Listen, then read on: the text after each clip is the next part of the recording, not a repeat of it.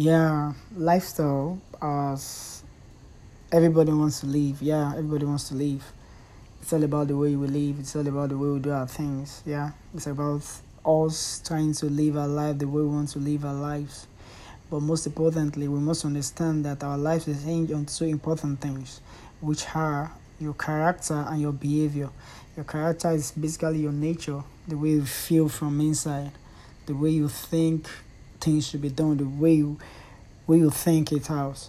And your behavior basically is the way you respond to the things that affect you.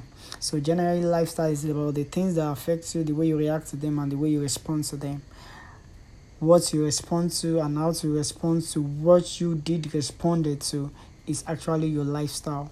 So the way you think, the way you do things that surrounds you